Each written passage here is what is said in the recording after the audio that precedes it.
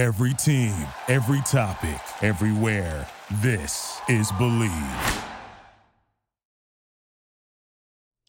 Fellow Falcoholics, what is up? Welcome to episode 260 of the Falcoholic Live. I'm your host, Kevin Knight, at Falcoholic Kevin, joined by our resident pinch hitter. He is Daniel Flick, at by Daniel Flick. You know, Adnan once again playing hooky. No, Adnan has a very important business meeting, I'm sure, tonight.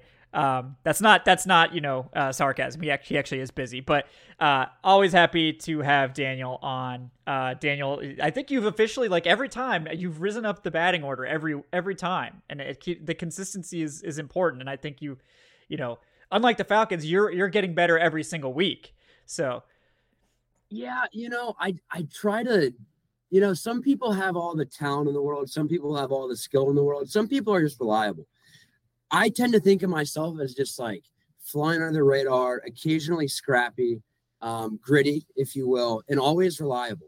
I'm like the guy, probably seventh, eighth man on, rolling in and just off the bench. It's probably not going to score 10 to 12 points a game off the bench, but probably, 4 to 5 points, grab a couple rebounds and, exit the game with a positive plus minus. And at the end of the day, that's all you can ask for. Winners win, they say. And so we're going to try to win tonight. That's going to stack some dubs. Yeah. Even if the Falcons can't stack dubs on the field, we're going to stack dubs on this program. But no, that is going to be one of our topics tonight. The Falcons being at a crossroads here in week 7 at 3-3 with a critical division game coming up against a team that probably is expected to beat the Falcons. Not by that much, actually. I think the Bucs are only 2.5-point home favorites, which basically suggests that it's kind of a wash. But we'll get into that, guys. We're going to, of course, start off the top with the little bit of news we got this week about Jalen Hawkins and Micah Abernathy switching up. Welcome, Jason. What's up, everyone in the chat? Thanks for joining us tonight. We'll go through. We'll talk about the state of the teams. Talk about Desmond Ridder, of course. I think last time Daniel was on, it was like when Desmond Ridder, the negativity was at its peak. Rightly so. After week 4. Now we've had a couple of different games since then, so that'll be an interested to get Daniel's take, sort of how things have changed, how things have stayed the same since then. We'll dive into all those topics tonight, guys. Thanks for joining us. Before we do, of course, want to bring you a word from tonight's sponsor, betonline.ag. Folks, it is a Texas showdown in the postseason, and BetOnline is your number one source for all your baseball wagering info with up-to-the-minute stats, news, and scores. Hold on, let me pull up this new copy. And matchup breakdowns also.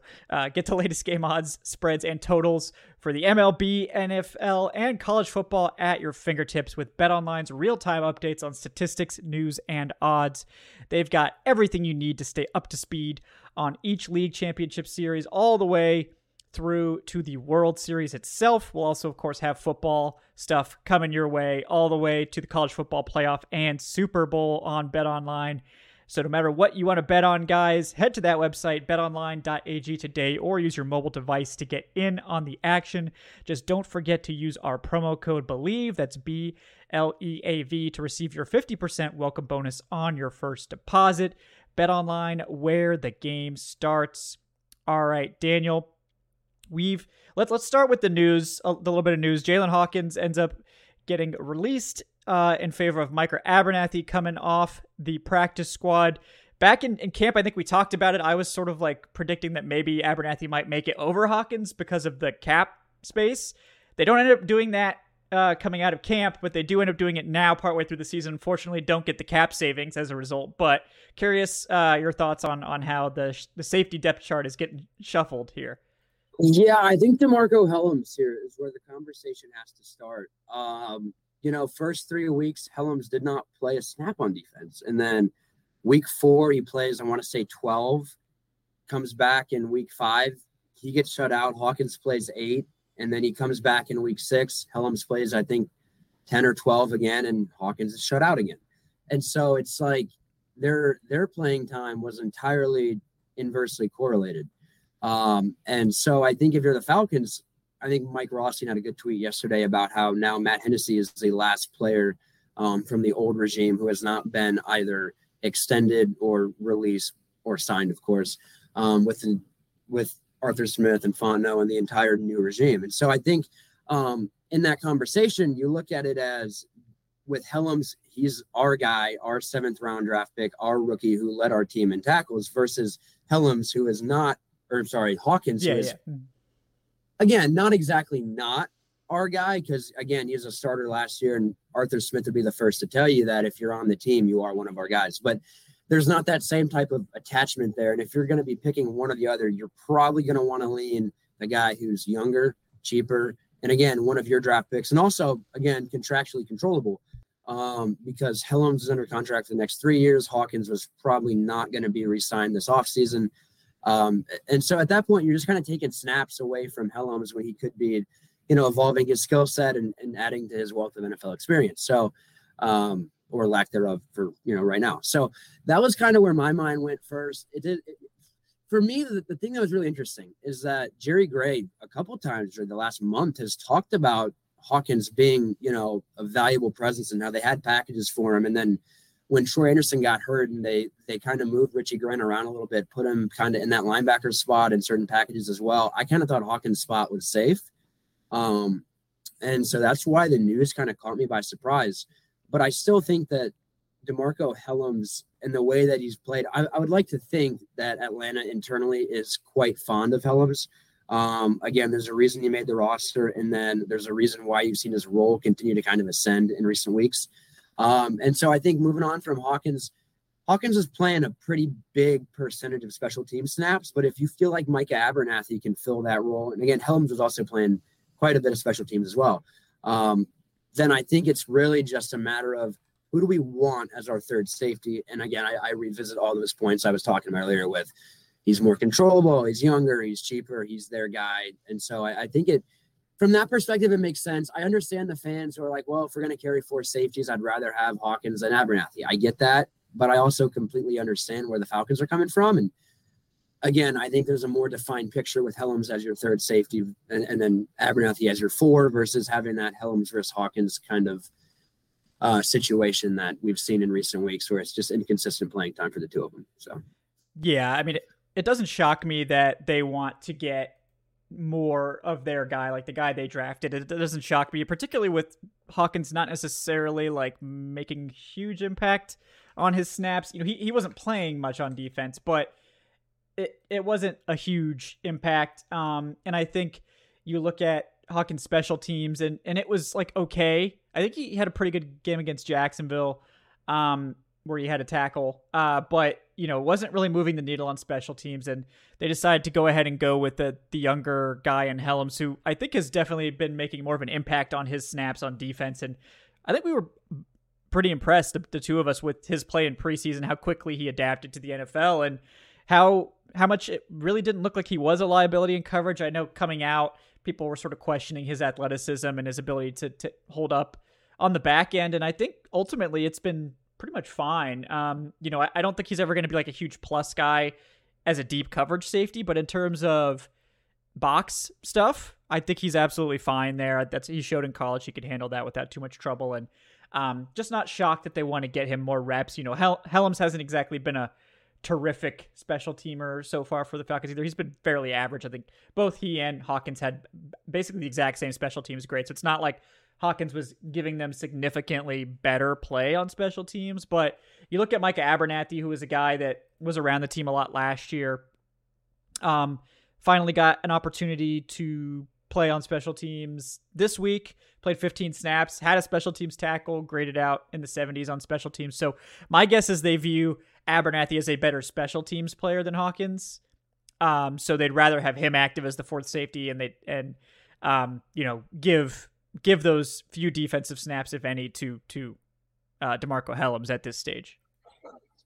Yeah, I would completely agree with you. I'm glad that you brought up that Abernathy was, rather impactful, and if not, performing better than Hawkins was on teams. I think that was kind of where my mind started to wander. I didn't have the actual numbers in front of me, but so I'm glad that you brought that up, because in my mind, when I heard the news and I thought about Abernathy being active, I kind of thought about that maybe being a tryout for him. Just kind of the Falcons testing the waters a bit there to see if they could make it work, where Abernathy, could take over that role as primary special teams guy, number 4 safety, and how he could handle that. And evidently it appears that if they liked how he played in that regard. And again, kind of like what I was saying earlier, I think they're pretty pleased with how Hawkins has played, or sorry, Helms has played in his 20-ish snaps with the starting defense. So again, I tend to think that DeMarco Helms has been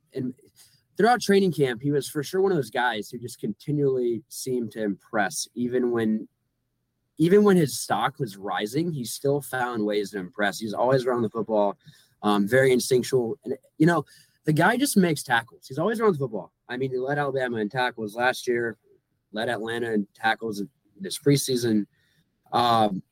Those types of guys, I think Jesse Bates was talking about it, how everybody can tackle in the NFL, but it takes I'm pretty sure what he said is that there are like a few guys who can like legitimately consistently be around the football, making plays on the football.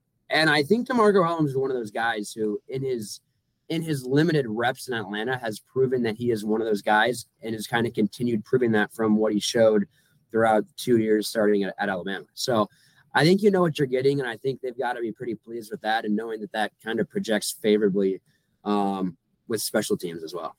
Yeah, absolutely. And I definitely like what we've seen from Helms so far, and I'm excited to see him get more snaps. And it's just, we just sort of know what we were getting from Jalen Hawkins, and I think he was a fine third safety, fine depth safety, not necessarily a plus. And, that leads into a sort of wider conversation about Richie Grant sort of not being impactful at this stage either. Richie Grant has had the flash plays that I think Hawkins lacks. Obviously, Hawkins, I think, has been more consistently sort of average. But unlike Richie Grant, Hawkins was not a draft pick of this regime, and he was not a second-round draft pick of this regime. So they're going to give Richie Grant every opportunity this season to sort of prove himself and show that he can be the starter next to Jesse Bates. And if he can't, then they'll go out and get somebody else this next season. A lot of guys, I think, are sort of in that situation this year where, okay, like, this is your opportunity, show us what you can do. Arnold Ebiketie, I think, to some extent is in that. And speaking of Ebiketie, we have some nice things to say about him this week too. But there's a lot of guys from that 2021 class and from the 2022 class that are really auditioning for long-term roles on this team. But not much is set in stone at this stage, because like we talked about in the offseason, even, that not only was the team in good shape in 2023 to make moves in free agency in the draft, they're in excellent shape next year as well. So they're not necessarily tied to many of these guys that, they're tied to the guys that just gave big money to, obviously, like David Onyemata and Bates and all that, which have worked out swimmingly, obviously, but they're not necessarily tied to any of these guys. So if they want a long-term role on this team, they've really got to step up and earn it this year. Yeah, I would completely agree with that. And I continue to kind of think back on the fact that if you're trying to draft and develop the way that the Falcons are, because again, as you said, they had the money last year, they're going to have the money this year. But really, the way that so many contenders nowadays, especially if you're in a situation like Atlanta was, where they had to completely flip over the roster, you're still going to have to rely so heavily on the draft. And I mean, really, I'm not sure what the exact numbers, but I'm pretty sure it's like 50 to 60% of rosters are made up of players drafted on the third day or signed undrafted free agency. Yeah. It's a huge number. And so I think, again, Hawkins fit that bill, but he's also in that same boat of, like you said, what you have in him as far as his ceiling, and he's probably already hit his ceiling. And with Helms, I think you're still kind of figuring out just how impactful he can be, because you've already seen, like I was mentioning, you've already seen that he can make an impact. You've already seen he can be consistently around the football. I think now you're just trying to figure out, can he be more than a core special teams player? Can he be a legitimate third safety who we can rely on in certain packages? And I think that's what we're going to find out here kind of throughout the second half of this season. But really, again, it kind of feels like a Michael Walker situation from his rookie year. If you recall back on that, to where he was kind of thrown into the fire a little bit at times and saw his role open up a little bit, and then kind of ascended into that starting role a year or two later. And we kind of saw what his ceiling was, and they moved on from him. Right. But it's like, you're not going to figure out what exactly you have in Helms, because with Walker, it was the same deal of, like, you saw the flash plays. There was a lot of intrigue around, hey, can he be a starting linebacker? And I remember there was quite a bit of people who thought that he could be. then you see him as a starting linebacker, and it's not really what you were hoping for. And so I think with Helms, the Falcons know what they have in Hawkins. They don't entirely know what they have in Helms yet. And I think that's ultimately the most important part here of that. And when you're kind of fighting over a core special team spot and the third safety who's playing like 10 to 12 snaps a game, I think you're always probably leaning more towards the upside play. Especially when you have that money coming this offseason, you can afford to add. And I think it's good to know what spots you have. And with Hawkins not a part of their long-term plans, if they know that they have Helms as a third safety, and you've got Richie Grant, Jesse Bates locked up, you don't really have to spend on a safety this offseason. So I think it's important on that element, just kind of figuring out offseason planning. Even now, I'm sure that's not exactly at the forefront of their mind, but I think that's for sure a positive side effect of this whole thing. Yeah, definitely. I'm sort of sticking to my preseason prediction of DeMarco Helms being like a more versatile Kamal Ishmael type of player who can be that sort of long-term third safety, depth safety.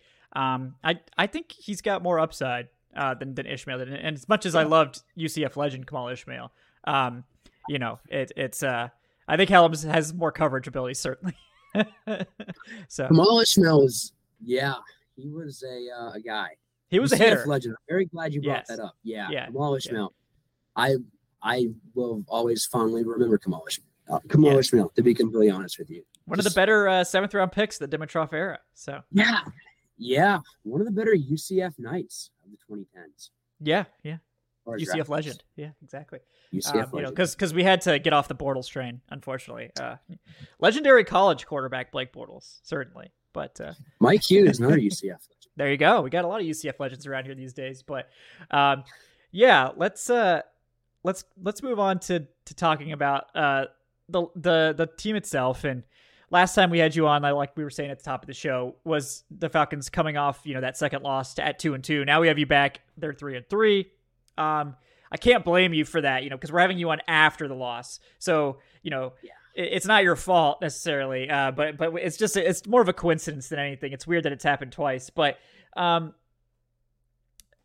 thought I watched that game a couple times now just because it's a perplexing game, because I come out like live watching it. I was like, wow, this was terrible. This was like the worst game I've ever seen, which, fair to anyone that watched it. Right. But watching it like a second time when the energy was not as intense, when I was more evaluating, I didn't think it was that bad. In fact, I thought the Falcons outplayed the Commanders through most of the game.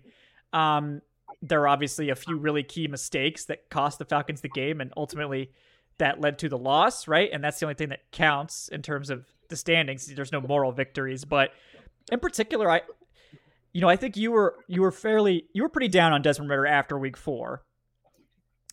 More down than I was, I think, a little bit. I was more in the wait and see camp. I think you're more in the like pushing, like, okay, how long are we going to give this? And I think that's totally fair. Like we had a good conversation about it, I think. At this stage, I don't know. I actually thought this was Desmond Ridder's like second best game throwing the ball. If you're not looking at the turnovers, obviously, I mean, but you can't like ignore the turnovers. But I think in terms of like down to down, this was a pretty good game of throwing the football. Where I thought he was hitting his receivers. They were moving the ball up and down the field in the passing game, despite the running game not really being effective.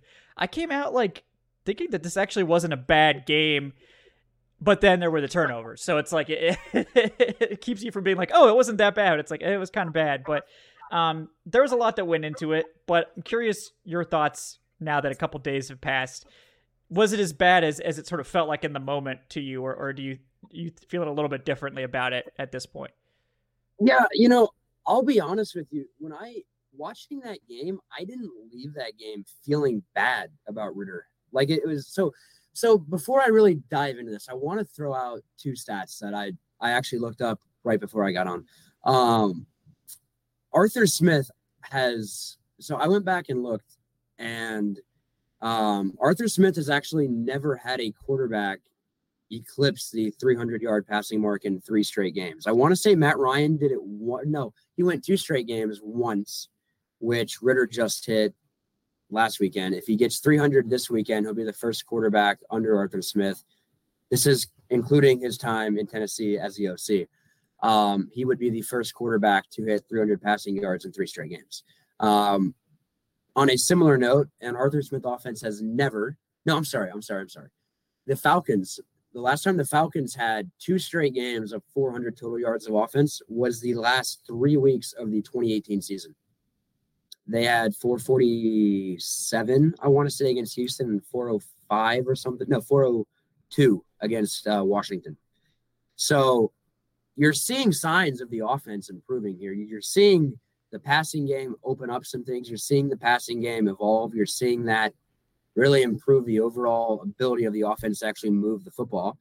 And you are 100% correct. I was very down on Ritter. I was probably too harsh on him in that moment, considering how relatively inexperienced he was, and really still is. I mean, I've always preached patience with people, and I kind of saw the way he played against Jacksonville and Detroit. And again, at that point, the previous 2 games have not been very pretty. Really, most of the season hadn't been very pretty outside of the second half against Green Bay and then a little bit of that Carolina game. But I think the last 2 weeks, he's proven he can play and play at a pretty good level and legitimately put up efficient yards and efficiency and actually move the football at a very decent level. Again, they didn't finish drives the way that they would have preferred really either last 2 games. I think back with, some of the things that happened against Houston with really all the mistakes and some fumbling and just variety of issues that kind of arose there. But, you think back on that, you think about how well they moved the football last week. Really the last 2 weeks, it's been so much better. And I think with Ritter, he looks more comfortable. I want to see it translate to the road. That is a big, big talking point. You really want to see him produce on the road because he hasn't really done that yet. So, I mean, like last year in Baltimore, he was fine. I thought he was okay in Baltimore. But other than that, his 2 this year haven't been very good. I think he'd be the first to tell you that. Yeah. So I would like to see that translate. But just, overall thoughts on Ritter, I think I'm encouraged by what I've seen lately. And I think I would tend to agree with you that the way he played, you can't just throw out the interceptions. No, right? It's part of the eval. Yeah. Mm-hmm. Yeah. But other than I'm sure the 3 throws you'd rather have back, there were so many positives from that game. I felt like for the most part, he showed quite a bit with his arm. I thought he looked in control. I thought he was seeing the field pretty well on a majority of those throws. And again, you're going to have lapses of judgment that are frankly in large part because he just hasn't played much NFL football yet. And again, you're going to have people saying, well, he's played 10 games. How much more time should we give him? I think what I've learned lately is that he's trending in the right direction, and the Falcons see that, and the Falcons believe in him, and you're going to see him for several more weeks. Like it would take something catastrophic for him to not be the quarterback, I think, like 3 weeks from now. So I tend to think that they believe in him, and the last 2 weeks, the way they've been able to move the football, and I think, in the offseason, Arthur Smith had a stated goal of becoming more balanced. The way they're opening things up, passing the football right now should only help the running game. And I'm excited about the way the offense is trending. It's just going to come down to finishing drives. But I think for sure my tone on Ritter and my overall take on him as a football player and how high his ceiling is for sure changed in the last 2 weeks since the last time I came on. Yeah, I mean, the offense just looks better. I mean, it hasn't translated completely, but it just looks better. It doesn't look as disjointed. It doesn't look as lifeless. It's really just been the mistakes. And like you look around the NFL, like that's the thing. I think Falcons fans and most fans of teams that don't have franchise quarterbacks, they're just not used to seeing quarterback play, what it looks like when you don't have the guy or what it looks like to have a developing quarterback. It's just when you've had Matt Ryan in here for so long, there's a certain, I think, expectation for what week to week it looks like. And like, I'm not trying to blame people for having that mentality, but look around the NFL at quarterback play and on the whole, it's not great. Like good quarterbacks are going to have bad games. Bad quarterbacks are going to have good games. Like there's just a lot of variation week to week. what separates the good from the bad is that the good quarterbacks typically have those really good games, and they'll have more good games than bad games. But you look at Justin Herbert. He had a bad game, missed wide open receivers like 4 times, threw picks, cost the Chargers that game arguably in the end. No one's saying Justin Herbert's a bust after that bad game, and there's lots of reasons for that. He's shown obviously over many years that he's a good quarterback, but even Justin Herbert has a bad game. Patrick Mahomes will have some bad games, not frequently for Patrick Mahomes, but he does occasionally have a bad game. But like, even outside of that top tier, you'll get guys that have bad games all the time. And you look at last week with Jalen Hurts, right? Basically identical stat line to Desmond Ridder. Had a little bit more on the ground, fewer passing yards, but 2 touchdowns, 3 interceptions, and they lose the game. So, but no one's questioning Jalen Hurts. And again, Jalen Hurts has proven that he deserves the benefit of the doubt. So we're still waiting for Ridder to get to that point. Like, Ridder's not beyond reproach, but I think it's just unrealistic expectations. And again, like, that's bound to happen. Like, it's not like it's a Falcons fan only thing. Like, this is something that happens to every team. But man, I really think that these last 2 weeks, you just feel a lot better about Ridder, even though it hasn't translated to 2 wins. It's translated to 1 win and 1 loss. Like, the offense as a whole, I think, just looks and feels a lot better. It doesn't feel as stilted. I feel like they're close, Daniel. I don't know if you feel the same. Like, they're close to something. They're close to like breaking through, or they're close to just imploding. I don't know which one it is, and that was one of the taglines of this video. But what do you think? Do you think they're, because this is a crucial game this week against the Bucs. Like, if the Falcons win this game on the road in Tampa Bay, they've got to win against the presumptive favorite for the division. They will take over first place in the division, and they'll have a 2-0 NFC South record with an opportunity to sweep the Bucs later in the season when they play at home. So that is obviously huge. You'll also get Ridder his first road win and all this stuff. So like, this is a critical game, and I feel like they might be close to like actually coming together here, but maybe I could be really wrong about that. I don't know. I think they are closer to finding something positive and to kind of getting over that proverbial hump. I think if they were closer to imploding, I tend to think it would be more like Jaguars-esque offensive performances. And I think with what they've shown lately, because again, Arthur Smith has shown, last year's offense, the way that the proficiency with which they could run the football, I think inspires confidence that this year's team should at some point be able to find that gear. And I think they're close. And I think the more that Ridder continues to show, I think they're about 1 or 2 legitimately connected deep shots away from just completely opening up the floodgates. The problem is, can Ridder hit that? He was close with Van Jefferson. I think the Falcons like that a lot in Van Jefferson. That's what Arthur Smith was saying Monday, I believe it was, that they love how intelligent he is and that he adds that element of being able to really open things up for them. And again, that's a tough ball to hit, considering that you've been throwing to that guy in practice for 3 days. So if they can connect on a few of those, if you can kind of see them push the ball a little bit more, I think you'll see that running game open up. And I think that's when you get much closer to being legitimate and to being because like, again, they've moved the ball well the last 2 weeks. It's just going to be about finishing drives, which I think Bijan was talking about that today, actually, that they just, it's red zone execution. They were really not as efficient as you would have liked against Washington. And again, that was a criticism of Arthur Smith in 2021, and really has continually been a criticism through his time in Atlanta. Having a good running game helps you out so much, just like, whether it's a go-to-go situation, whether it's 3rd and 1, 3rd and 2 from the 15, like whatever it may be, if you don't have that running thread, it's just so hard. And I think Atlanta needs to get Tyler Algier rolling. Week 1, he came out of the gates firing, and it's like, okay, him and Bijan can really coexist. And then since that game, it's just been really tough sledding for him. So I think if you can get Algier rolling a little bit, the holes haven't really been there. I believe the Falcons are facing the most 8-man boxes or just overall stacked boxes in the league right now, which Arthur Smith said was misleading. And his explanation about how you can drop out of that or add to that or whatever it may be for each individual team was for sure valid.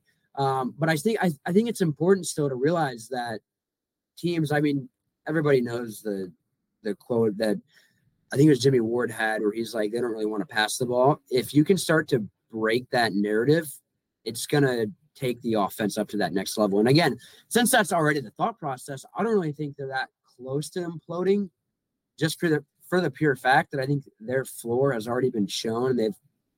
They've pretty much, I'd say they've moved far beyond where they were at in Jacksonville if Ritter can continue to play at the level he's shown in the last 2 weeks. So I'm optimistic about it. I think it's going to be a big game for sure. I'm sure we'll talk about that a little bit more later, but it's a big opportunity. I'm not sure if Jerome Boger is officiating this week. That'll be something to monitor. I'm sure Grady Jarrett is hoping he's not, but it should be it's a big game. I think it's a big game for the headspace, for the mental, for a lot of fans as well. And I think for the team really, and for all the reasons you mentioned of, you start 2-0 in the NFC South, and you get Ritter his first win on the road. It would be kind of poetic if he loses his first home game in 8 years and wins his first game on the road as a professional next week. That's what I was saying. That's what I was trying to say. I was like, oh yeah, we'll just break all the streaks this week. We'll get rid of all those pesky streaks at once. But it's a tough test because the Bucs do have a good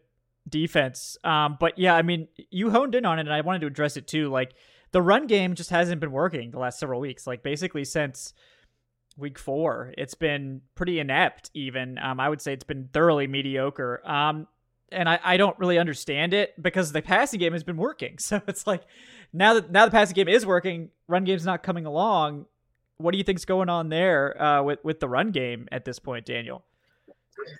Yeah, it doesn't feel like there's very many holes. And again, it's so confusing to me because you look at it and you return 4 or 5 starters from last year, and you should, in theory, have only upgraded that left guard, and I think the Falcons did, with Matthew Bergeron sliding in for the revolving door at left guard that they had last year with Elijah Wilkinson, Colby Gossett, Matt Hennessy, and just, the on and on and on with all the injuries they had. So the line in general should be better. It's just you're not really seeing it click. And again, they are facing loaded boxes. I just think with where they're at right now, I think you're seeing teams make the Falcons beat them through the air, and you're seeing guys trigger downhill a little bit quicker. And again, I think Caleb McGarry was saying this on Sunday via Josh Kendall of The Athletic. Shout out to Josh, very good friend of the program here.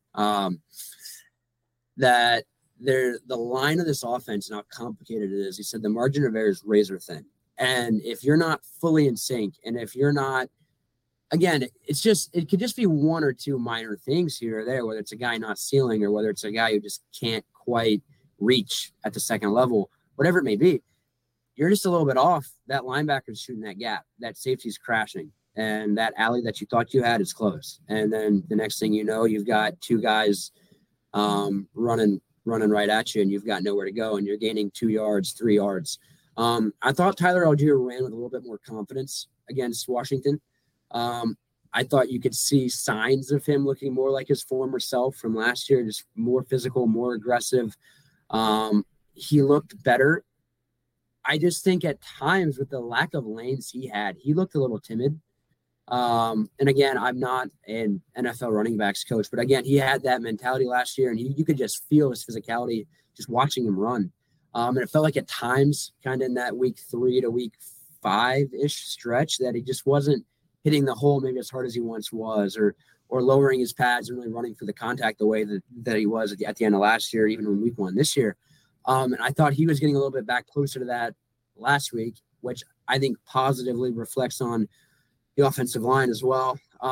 So I think it's really just, I tend to think that the Falcons feel they're close. And I think it's just going to be a matter of, can we pass it enough? Can we spread you out enough to where, you are kind of opening up more lanes inside? And I think a lot of people have seen the viral clip now of Ryan Newsel, the block in space that, again, in years past was probably a Parker Hesse block that is no longer a Parker Hesse block. And it's just kind of an interesting situation because, like, personnel-wise, they're not that far removed from last year. They should have only improved. I think they're about 45 yards off where they were last year still. And so I think it's something that we should see improve as the year progresses. I'm excited to watch that play out because I think the Falcons will at some point get back to that identity. And I think Arthur Smith was talking about how they were improving as things went along Sunday. It's just they threw the ball 47 times. So yeah, I'm excited. I think the run game might travel to Tampa, and I think this might be a week they actually have a little bit more success than in weeks past. So I think they are starting to find something a little bit there. Yeah, I mean it's weird because it like it used to be, and part of the reason, like I get people like see that they lost the game. Like, why are you positive they lost the game? Because like win and loss is one thing, but we have to also just analyze what's going on too, both for content and just personal interest. And like, yes, they did lose, but like before the last 2 weeks, you would have said like the Falcons aren't even capable of throwing 40 plus passes in a game. Like the offense just would completely fall apart. And not only did it not fall apart, it was rolling. Like they were marching up and down the field. They piled up over 400 yards, over 300 yards passing. And yes, the mistakes, like you can't have the mistakes. Like we all know that, but there's just not a whole lot more we can say about that. Like that's why we're sort of glossing over that. Not because it's not important. It is. Like you can't, like Ritter can't lead the league in turnover worthy plays. Like we can't have that. Like that's got to stop. Full stop. No questions asked. But we can't really say much more about that other than like, yeah, you got to clean that up. I mean, there's certainly little things that need to change, right? Like we could have better play calls. We could have better route concepts. We could have receivers creating more separation. We could have people not making mistakes in their option routes, like Bijan. Maybe we should take that off Bijan's plate, not ask him to run option routes as a rookie running back. But I don't know. So there's a lot of things that could change. Maybe we could get better snaps from Drew Dahlman. The pass protection, to its credit, I think has definitely stepped up. That's been an improvement. It almost feels like if we could just get the run game and the pass game to play well at the same time, we'd be unstoppable. But we haven't seen that. We haven't seen that at all yet. Yeah, I think the only time it really felt like that was probably that fourth quarter against Green Bay, where it felt like everything kind of merged together and it all felt great. And you're watching and you're like, wow, this is a very wholesome feeling inside. Very satisfying. And I just, you're 100% right. It's like one thing works, the other thing is just not at all there, and vice versa. Then you have kind of games like we saw in Detroit where you have neither working, and then it's just not a whole lot of fun for anybody. But I think, again, as Ritter continues to, hopefully for his sake, for the team's sake, have productive passing games, things should only open up on the ground. It just feels like mathematically hard to believe that a running offense that was third best in the NFL last year, averaged a little bit under 160 yards a game, can have a quarterback come out and throw for 300 plus yards in back-to-back weeks, and somehow your rushing offense is still really not even looking anywhere close to what it was last year. And that feels like one of those things that is just not a sustainable trend, to where I think we will, again, I think it could be as early as this weekend, see that trend flip, see that rushing offense really pick up. And when it does, I think it could be a beautiful thing, because then you open up play action. And then I think Ritter's proven really last year, I thought at the end of his, tryout last year, he was really efficient, resetting his eyes, resetting his feet, finding open guys over the middle. If you can start to unlock that part of the game, and again, that's just going to open up more things vertically for you as well. It's just going to make the offense run a whole lot smoother. And I think that the pieces are there. We've seen so much potential. They've got the weapons. They now, with Van Jefferson, they have a legitimate speed threat who's proven he can. I'm pretty sure he was like top 5 in the NFL in explosive plays in 2021, or like percentage of explosive plays. I mean, he's it feels like they have all the ingredients for it. They're just figuring out a way to put them all together and make that full 4-course, whatever it is, meal of like, hey, we're going to come out, we're going to, if you want to stop the run, we're going to throw for 300 yards on you. If you want to stop the pass, we're going to run for 170 on you, and it feels like they're just kind of stuck, and it's just, there's not at that complementary level quite yet. And I think it's going to happen.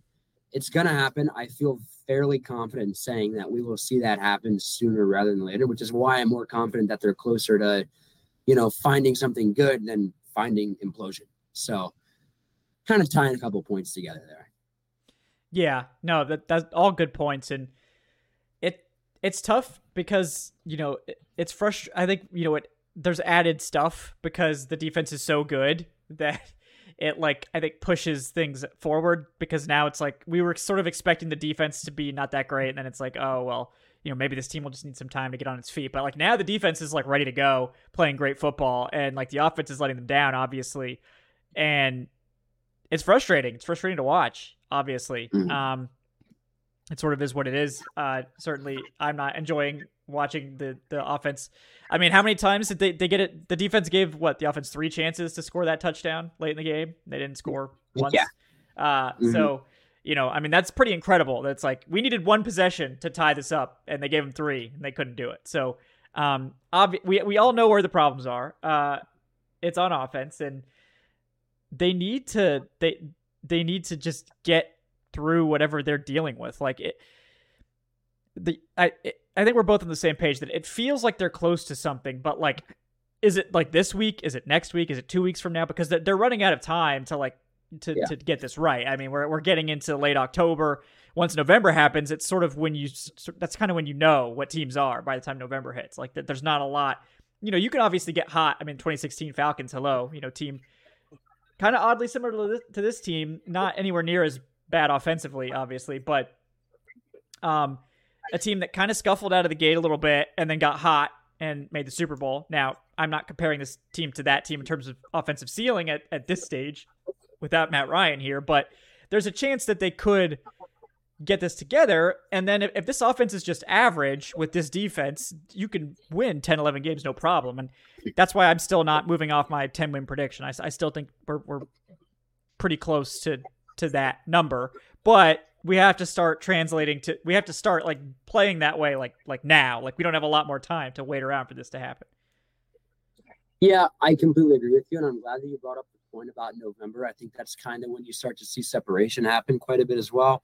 But again, I think it's also encouraging for the Falcons' sake that they are 3-3 and they are half a game out of the NFC South, and it doesn't feel like they've particularly played anywhere close to a full game on offense. And so I think if you're looking for reasons for optimism, which I think a lot of people are and really should be, because again, this is a team that has the talent to make a legitimate playoff push and make it for the first time in 6 years and bring back some positive feelings within a fan base in a city that could really use it surrounding Falcons football. And I tend to think that with the offense still there's so many young pieces there. Right. And it was always going to be a matter of time. And I think there's such a feeling of, they had the whole offseason together. Hopefully they'll click early. And that's just not really been the case so far. But again, you're seeing them start to put it together, and you're seeing glimpses of them putting it together. And you just get the feeling that it's going to happen. And I think I've said that 3 times by now. And I continue to firmly believe it every time that I say it, that they will at some point, again, quite soon, I feel like, put it together. They have the pieces, and I think you've seen each individual piece break out in their own separate ways, and now it's just going to be bringing them all together. I think Arthur Smith takes a lot of responsibility for that. But again, some of this stuff has been executional, and it's drop pass here, a fumble here, a missed block here, a misread here, and so it's it's there.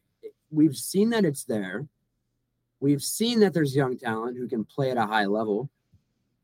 And I think we've seen a coach who's proven he can maximize rosters. And so I think I personally, some of the Arthur Smith hate that I've seen, I don't agree with really at all. And so I personally think that the Falcons have much brighter days ahead in 2023. I tend to think this is a team that we're starting to see that light switch kind of flicker a little bit. And I think over the next 2 to 3 weeks, we're going to see it turn on fully. And again, it's got to translate the points, because it's kind of like what I was talking about earlier. They've had 850 something yards of offense the last 2 weeks, and they've scored 37 total points. Yeah. And so it's you can look really good, but if you're not scoring, you're not executing when you need it, it really won't end up mattering in the end. So I think they're going through some of those growing pains. I think they're learning some hard lessons. And I think that as that continues to happen, you're going to see them either make the same mistake, and that's when you realize it's a lost season, or they're going to learn from it. And I tend to think that with the people they have, the mentality that they have, and some of the way that those guys are wired from the neck up, I think you're going to see them learn and improve and put it all together. Really, I would tend to think this week, but for sure in the second half, which is somehow, some way fast approaching. Yeah. And, we certainly all hope for our sanity, for our enjoyment, for many reasons. We hope that we're right. Like, cause I it's just a gut feeling for me. Like, I mean, I do think, what we've seen on the field has been better over the last few weeks in terms of the offense. But like they just haven't put it together. And some teams will never, like, it just never happens. Like, they don't put it together. They languish, they fall off, they implode. Right. But I think the chance for improvement is there. I think it's realistic. Now, I don't know if it's this week because this is a tough defense. Like, Tampa Bay's defense is almost identically ranked to Atlanta's. Not quite as good against the pass, a little bit better against the run, but very similarly ranked in terms of all the other statistics. So this is a tough defense to move the ball on. Now, that being said, the Bucs have played like an even easier schedule than the Falcons at this point. Like, so, I mean, it's not like they've played a juggernaut or anything like that. And they actually lost by the exact same score to the Detroit Lions, which I thought was funny. And I guess, I don't know. I'm waiting around for Baker to become Baker again because I just don't think it's sustainable what he's been doing. But I'm curious what you think about this matchup with the Bucs this week. Yeah, it feels like the Falcons and the Bucs are two teams that over the second half of the season, at least on paper and preseason expectations, you kind of expect the Falcons to improve and you'd expect Tampa to regress. But again, from what we've seen so far, Tampa's outperformed quite a bit of people's expectations. A lot of people thought that this team would be, 6-11, I tend to think. And a lot of people really weren't talking a whole lot about them in that NFC South title race. I feel like it was a whole lot of Atlanta, New Orleans. What if Carolina can put some things together? And right now you look at the top of the NFC South and it's the one team you wouldn't expect. And so, really with Tampa Bay, it feels like the talent is, I've been fond of Rachaad White for a while, and I'm very glad that he's kind of had that opportunity to really evolve and take over a larger role there. And I think when you see Mike Evans and Chris Godwin and you see some of the talent that they have on that roster, I think Jesse Bates was talking about it today. Like, they've got so many good pieces there that you wouldn't really think about initially. There's legit talent. And so it's definitely a challenge. We know all about Tampa's defense and some of the guys out there. I know Vita Vea is questionable right now. I think he was limited today in practice. But again, that's a team that historically it feels like Atlanta pretty frequently split with them pre-Brady. And so even last year split with them. Obviously they took Brady out relatively early. So it's definitely going to be a matchup. I think the Falcons can win that game. I think it's a very winnable NFC South road game. It's a game that I think Atlanta on paper is a more talented team. And it's a situation where I tend to think that if Ritter can take over what he has in the past 2 weeks, take it on the road, I think the Falcons win this game. But again, he hasn't really been able to prove that he can do it on the road yet. And so my overall thoughts on the matchup is definitely a wait and see, but it's kind of how it is every week. But I do feel optimistic. Again, like last week, I felt there's always that feeling when people favor the Falcons. You kind of get that feeling of, can they really deliver? And it was kind of that same feeling a lot of people had this summer of, expectations not exactly where Atlanta thrives.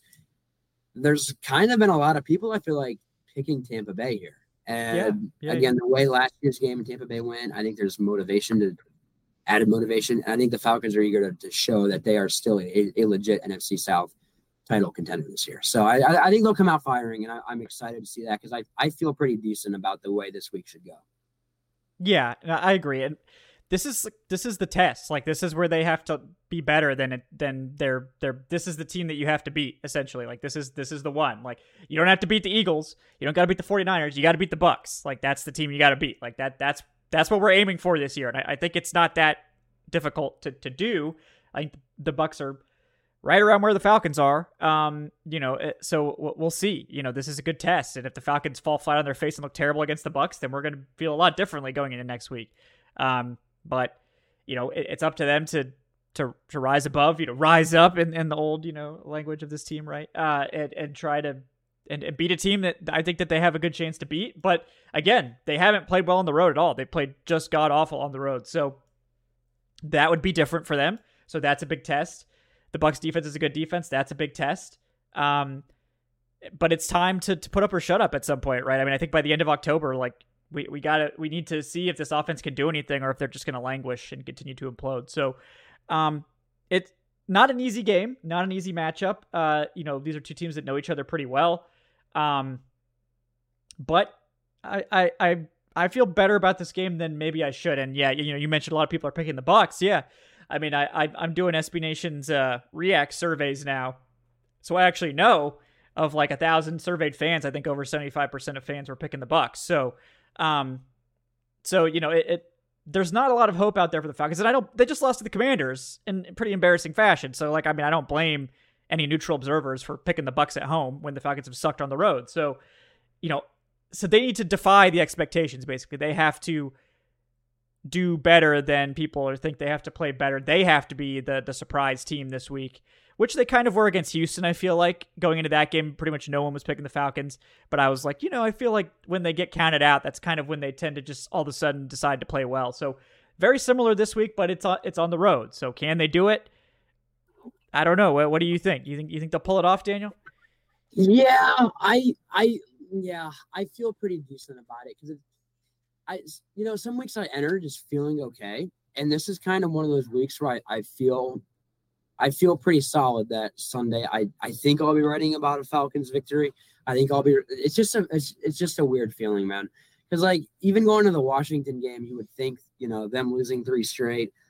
There's just some things that I think for the people who've watched Falcons football for a long enough time, just know there's some trends that you look at and you're like, on paper, the Falcons have no reason to lose this game. And that just gives you a really bad feeling about like, oh, they could definitely lose this game. And so I think, you look at Tampa Bay and you look at the fact that a lot of people kind of are counting the Falcons out. I feel like, as you said, 75% leaning Tampa Bay. And you think about the fact that, again, as I said, I think the Falcons on paper probably have more talent than Tampa does. I think this is going to be a really big statement week for the Falcons. It's again, as you said, it's a big put up or shut up week. It's a big put up or shut up time. And I think the Falcons have the leaders on this team to kind of refocus everybody, realize that you are correct in this, belief that it is time. Like all the offseason hype is for now. You have to go out. You have to prove that all that talk that you had of like, hey, we're a new Falcons team. We are different. You got to go prove it now. You have to go show that. And this is a time. You're going on the road, NFC South rival, NFC South leader. If you win that game, I think you walk out of Tampa Bay leading the South, just about at the halfway mark. Not quite, but pretty close to it. Feeling pretty good about yourself. If you lose that game, you've lost 4 of your last 5. I think this is when you start to kind of feel that mid-season intensity.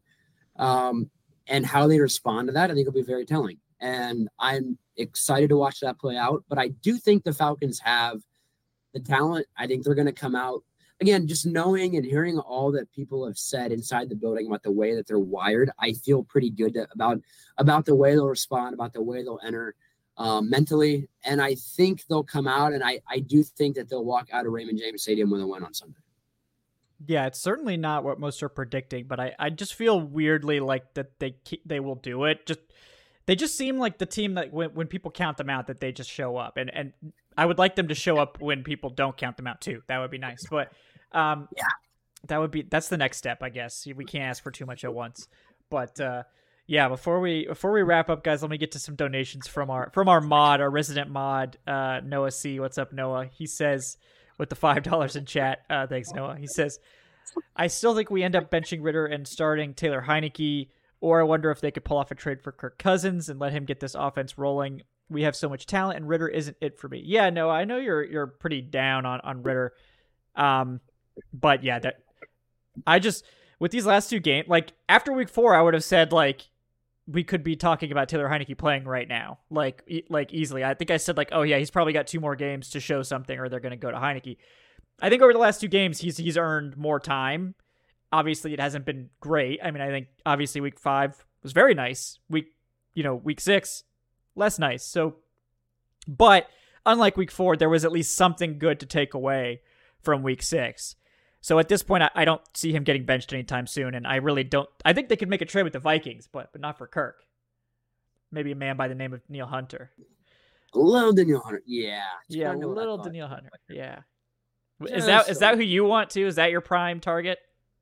That would be a fun one. Yeah, I would. I tend to think that'd be a very enjoyable trade target. You make that work. I think you're looking at, because, again, I think it was Jerry Gray was talking today about Onyemata and Jared inside. You're seeing them block 2 with 3. So you're creating more one-on-one matchups outside.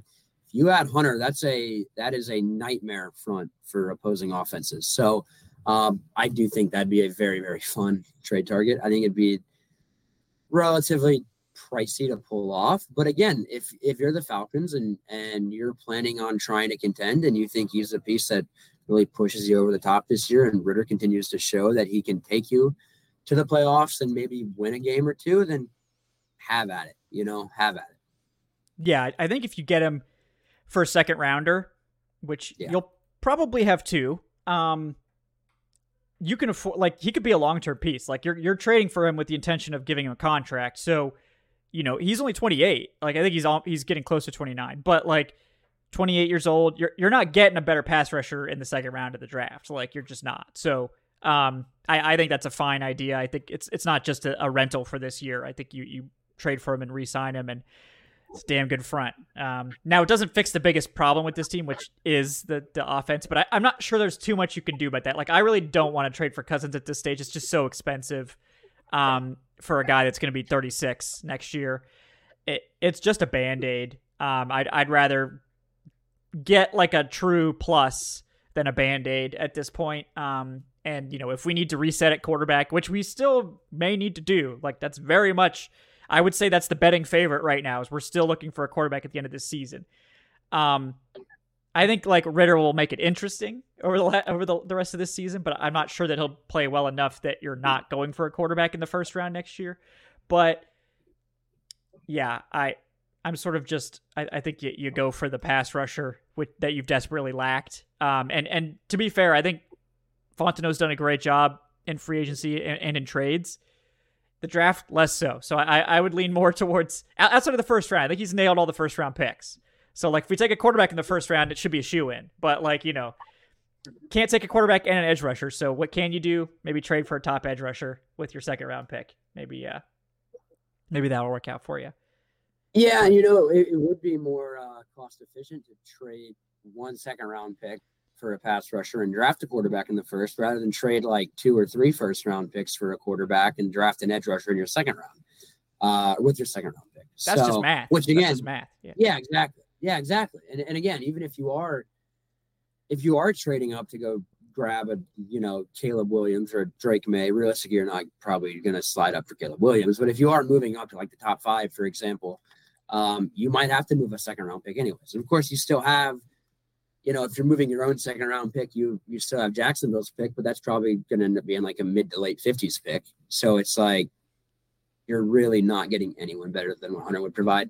And again, I would be more willing to, I'd be more excited about acquiring Hunter because, like you said, you're getting that long-term pass rush value there too. Like you're getting a legitimate difference maker for not just your defensive front, not just your defense, really the entire team. And I tend to think that what better person for Hunter, as you said, trending towards 29, you put him in a room with Calais Campbell, who is about as good at showing and how to take care of your body, preserving your body, elongating your career as anybody in the NFL.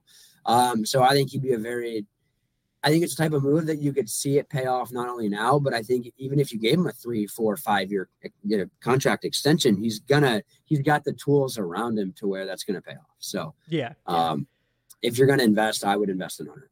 Yeah, that's the one I'd swing for the fences for. Sneaky one, Kevin Byard too, because I think the Bucks or the Titans are potentially trying to move him. He's got a relatively low salary because of how he set up his contract with void years this year.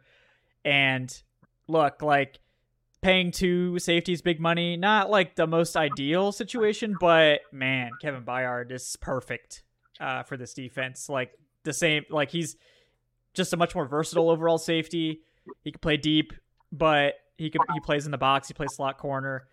I think he's exactly the type of guy that Nielsen would want next to Jesse Bates. And look, maybe you just have a bunch of money tied up in safety. I don't know, but they got money. I mean, they got to spend it on somebody. So, you know what? You might as well have the best safety tandem in the league. I mean, if we can do that, maybe that, because we could get a bunch of turnovers that way. I mean, that might be our only ticket at this point. So maybe that's how we do it. But there you go. I mean, hey, all the people watching in the comments, I know why not. I know why you should not tie up all the money in the safeties. I'm just, do not come at me with the pitchforks. It is just look, this is just a hypothetical, okay? This is just strictly a hypothetical. There's nobody else named Kevin on the roster. I gotta stand for my guys. So, one of my friends is a Phillies beat writer, and so his last name is Kelly, and they were all chanting "Kelly sucks" last night in the Phillies stadium, talking about Arizona's starting pitcher. So yeah, the name game in sports, man, you got to stick up. You got to stick up for them. Got to support the brand. Got to. So I'm pretty sure there's no Daniels on the Falcons roster right now either. Very sad. I think you're right. Yeah, that's surprising. But we got to get more representation for our names out there. As long as they're good. That's the most important thing. We need good Kevins and good Daniels, not just like, random guys. The good ones. The good ones, please. Put them on a practice squad. There you go. Honestly, anything, really. Anything. Yeah, really anything would work.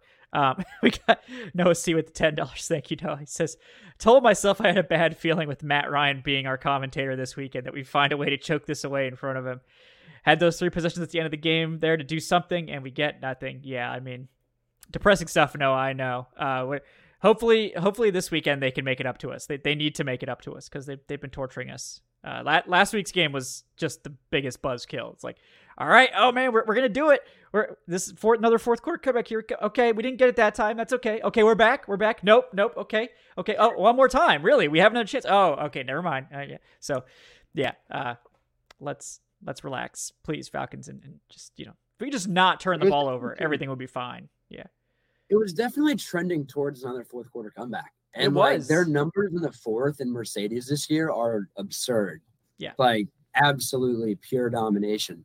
And so when they're driving and then prior to the false, the penalty on 3rd and goal from the 1, that delay again, man, that was a dagger. There were so many plays in that game where it's like, oh, that's a backbreaker. It's like, oh, that'll do them in. And then it's like, nope, they got one more chance. It's like, oh, that'll do them in. And it's like, nope, one more chance. And it just keeps on going for 4 or 5 more plays. And you're like, surely that's the dagger. And it's still not the dagger.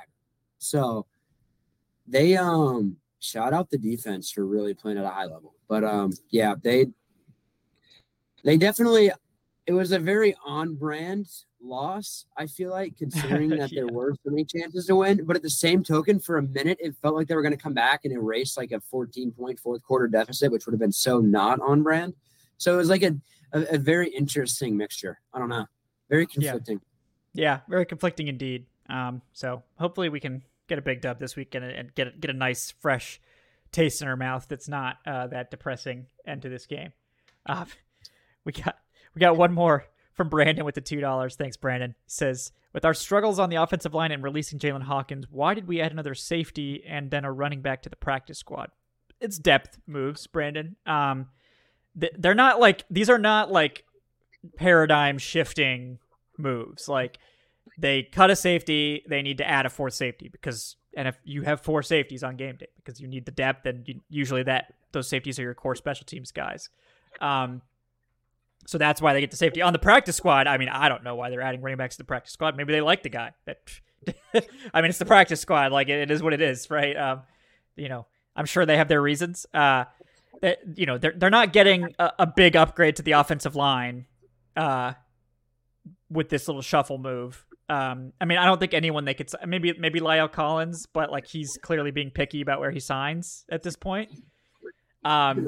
I don't think he's going to come to Atlanta to fight for a starting job with Caleb McGarry. I just don't think it's going to happen. So I don't think the Falcons are interested either, to be frank. So if there was an injury, maybe, right? But at this stage, we got a good half out of Storm Norton, so that they're probably feeling good about swing tackle at this stage. He had Toledo a really legend. good 3-5 Yeah. touchdown. Yeah. So, the storm's coming, Storm Norton. So it's just, there's so many good things to do with that name. I just can't, like, I need more Storm Norton snaps so we can reference that more. But yeah, Brandon, again, guys, like, don't get wrapped up in like the roster churning moves. Like, they're not like these like big issues with the roster. They're not getting fixed this year, more than likely. Like, your best hope is for people to develop and continue to play better. And I think for guys like Matthew Bergeron, that's realistic to expect that. With guys like Caleb McGarry, maybe. But you look at the offensive line; they have played better. Like, especially in pass protection, things have sort of settled down. It's looked better, even against some really good pass rushes. So I think that they are playing better. But let's just look around the NFL. Like, look at the Giants. They were no Jalen Mayfield. Like, we're not slandering you anymore, I promise. But like, the Giants had to start Jalen Mayfield for 2 games. He had a 0 PFF grade in 2 straight games. And like, they couldn't go and get anyone better, like, at this point, because that's the NFL. Like, offensive line is barren. Like, there's just not enough good offensive linemen for the NFL. It's just how it is. So you're kind of stuck with it. Like, it's one of those things, unless you're going to make a big trade or something like that, you're not going to really meaningfully upgrade your roster at this stage, unless you just get really lucky with someone who gets cut or waived, or you just strike gold somewhere, or somebody just pops, and that can happen, but it's unlikely. Yeah, Daniel, great conversation tonight. Always enjoy having you on. We're going to have you on like in a non-pinch hitting capacity at some point, where it's just like a casual, you just sort of, slide in, and it's just, more of a part of the normal crew, but I do appreciate you stepping up tonight. Yeah, I as always appreciate the invite. Appreciate the thought to have me on. It would be, it'd be a very unique feeling to like slide on and like join like the actual starters in rotation, and not just be like the only guy left on the bench who hasn't played any minutes yet, or like all the starters got like tossed from the game, and so it's like, oh, that guy's got to come in and play. Yeah. It feels like a Malice at the Palace situation sometimes. No, but as always, appreciate you having me on. Appreciate all the people who are watching, following along, and for sure watching a very enjoyable Falcons podcast on a Wednesday night. So shout out to you guys. Truly incredible. Well, appreciate that, guys. He is Daniel Flick, now at by Daniel Flick on the Twitter X, whatever the hell they're calling it, platform, hellscape, you name it. Daniel, anything you had a great article earlier this week, looking at Ritter and some of those statistics. Anything else you're working on you want to let the people know about? Yeah, I think I'll have just a couple casual Atlanta stuff from some of the press conference hits from today and this week, and just all the way leading up through Sunday, and then repeat the cycle on Monday and just continue to churn out content. Right, it's mid-season grind is completely here. This is what we sign up for. I love it. I'm very tired as well, but I love it. And I have a lot of readers who've been very interactive lately, and it all makes it worth it, and all makes me feel very warm seeing the support. So again, shout out all the fans of everybody, all the people who have no idea who I am. Shout out to you guys too. I love you all. SI.com/NFL/Falcons for all of my Atlanta stuff. There are several talented writers who also contribute on that website, who I'm sure would appreciate you guys as well. Every Monday I have an article I come out with called Flicks Forum, where I pick what I consider to be the hottest topic from the game, and I write about 1,000+ words on my personal take on it. That's one of the things I enjoy doing. But yeah, so pretty fluid flow of content. That's what I work on. But yeah, again, appreciate you guys all stopping by. Absolutely. Well, thank you once again, Daniel. Guys, I'm Kevin Knight at Falcoholic. Kevin, thank you for tuning in tonight. Please like, subscribe if you haven't done so already. Leave that 5-star review on your podcast platform of choice. Tonight's show is, of course, brought to you by BetOnline. Check us out on Patreon if you want to support the show. Guys, we'll see you very soon. I think we'll have our next game preview coming out on Friday with the guys from the Cannon Fire podcast covering the Bucks over on the Believe Podcast Network. So we'll be hanging out with those guys, talking a little bit about this game. And, of course, we'll be back for more post-game coverage on Sunday. Please get that big dub so we can have a nice dub. It just makes it easier for me. I know the really like dark post games are sometimes fun, but I would prefer to hold off on those if we can. I don't want to go to that well too early. I'd rather that happen, not this week if we could help it. That two in a row is too much. If we could just have some space, that'd be good. But guys, thanks again so much for joining us. Yeah. Thanks again for joining us here on the Falcoholic Live. We'll see you guys next time. Have a great night, folks. You know when you're listening to a true crime story that has an unbelievable plot twist that makes you stop in your tracks? That's what our podcast, People Are the Worst, brings you with each episode. I'm Rachel. And I'm Rebecca. We're identical twins who love true crime cases that make you say, didn't see that coming, and we hate the people responsible for them. Listen to People Are the Worst now on Apple, Spotify, or wherever you get your podcasts.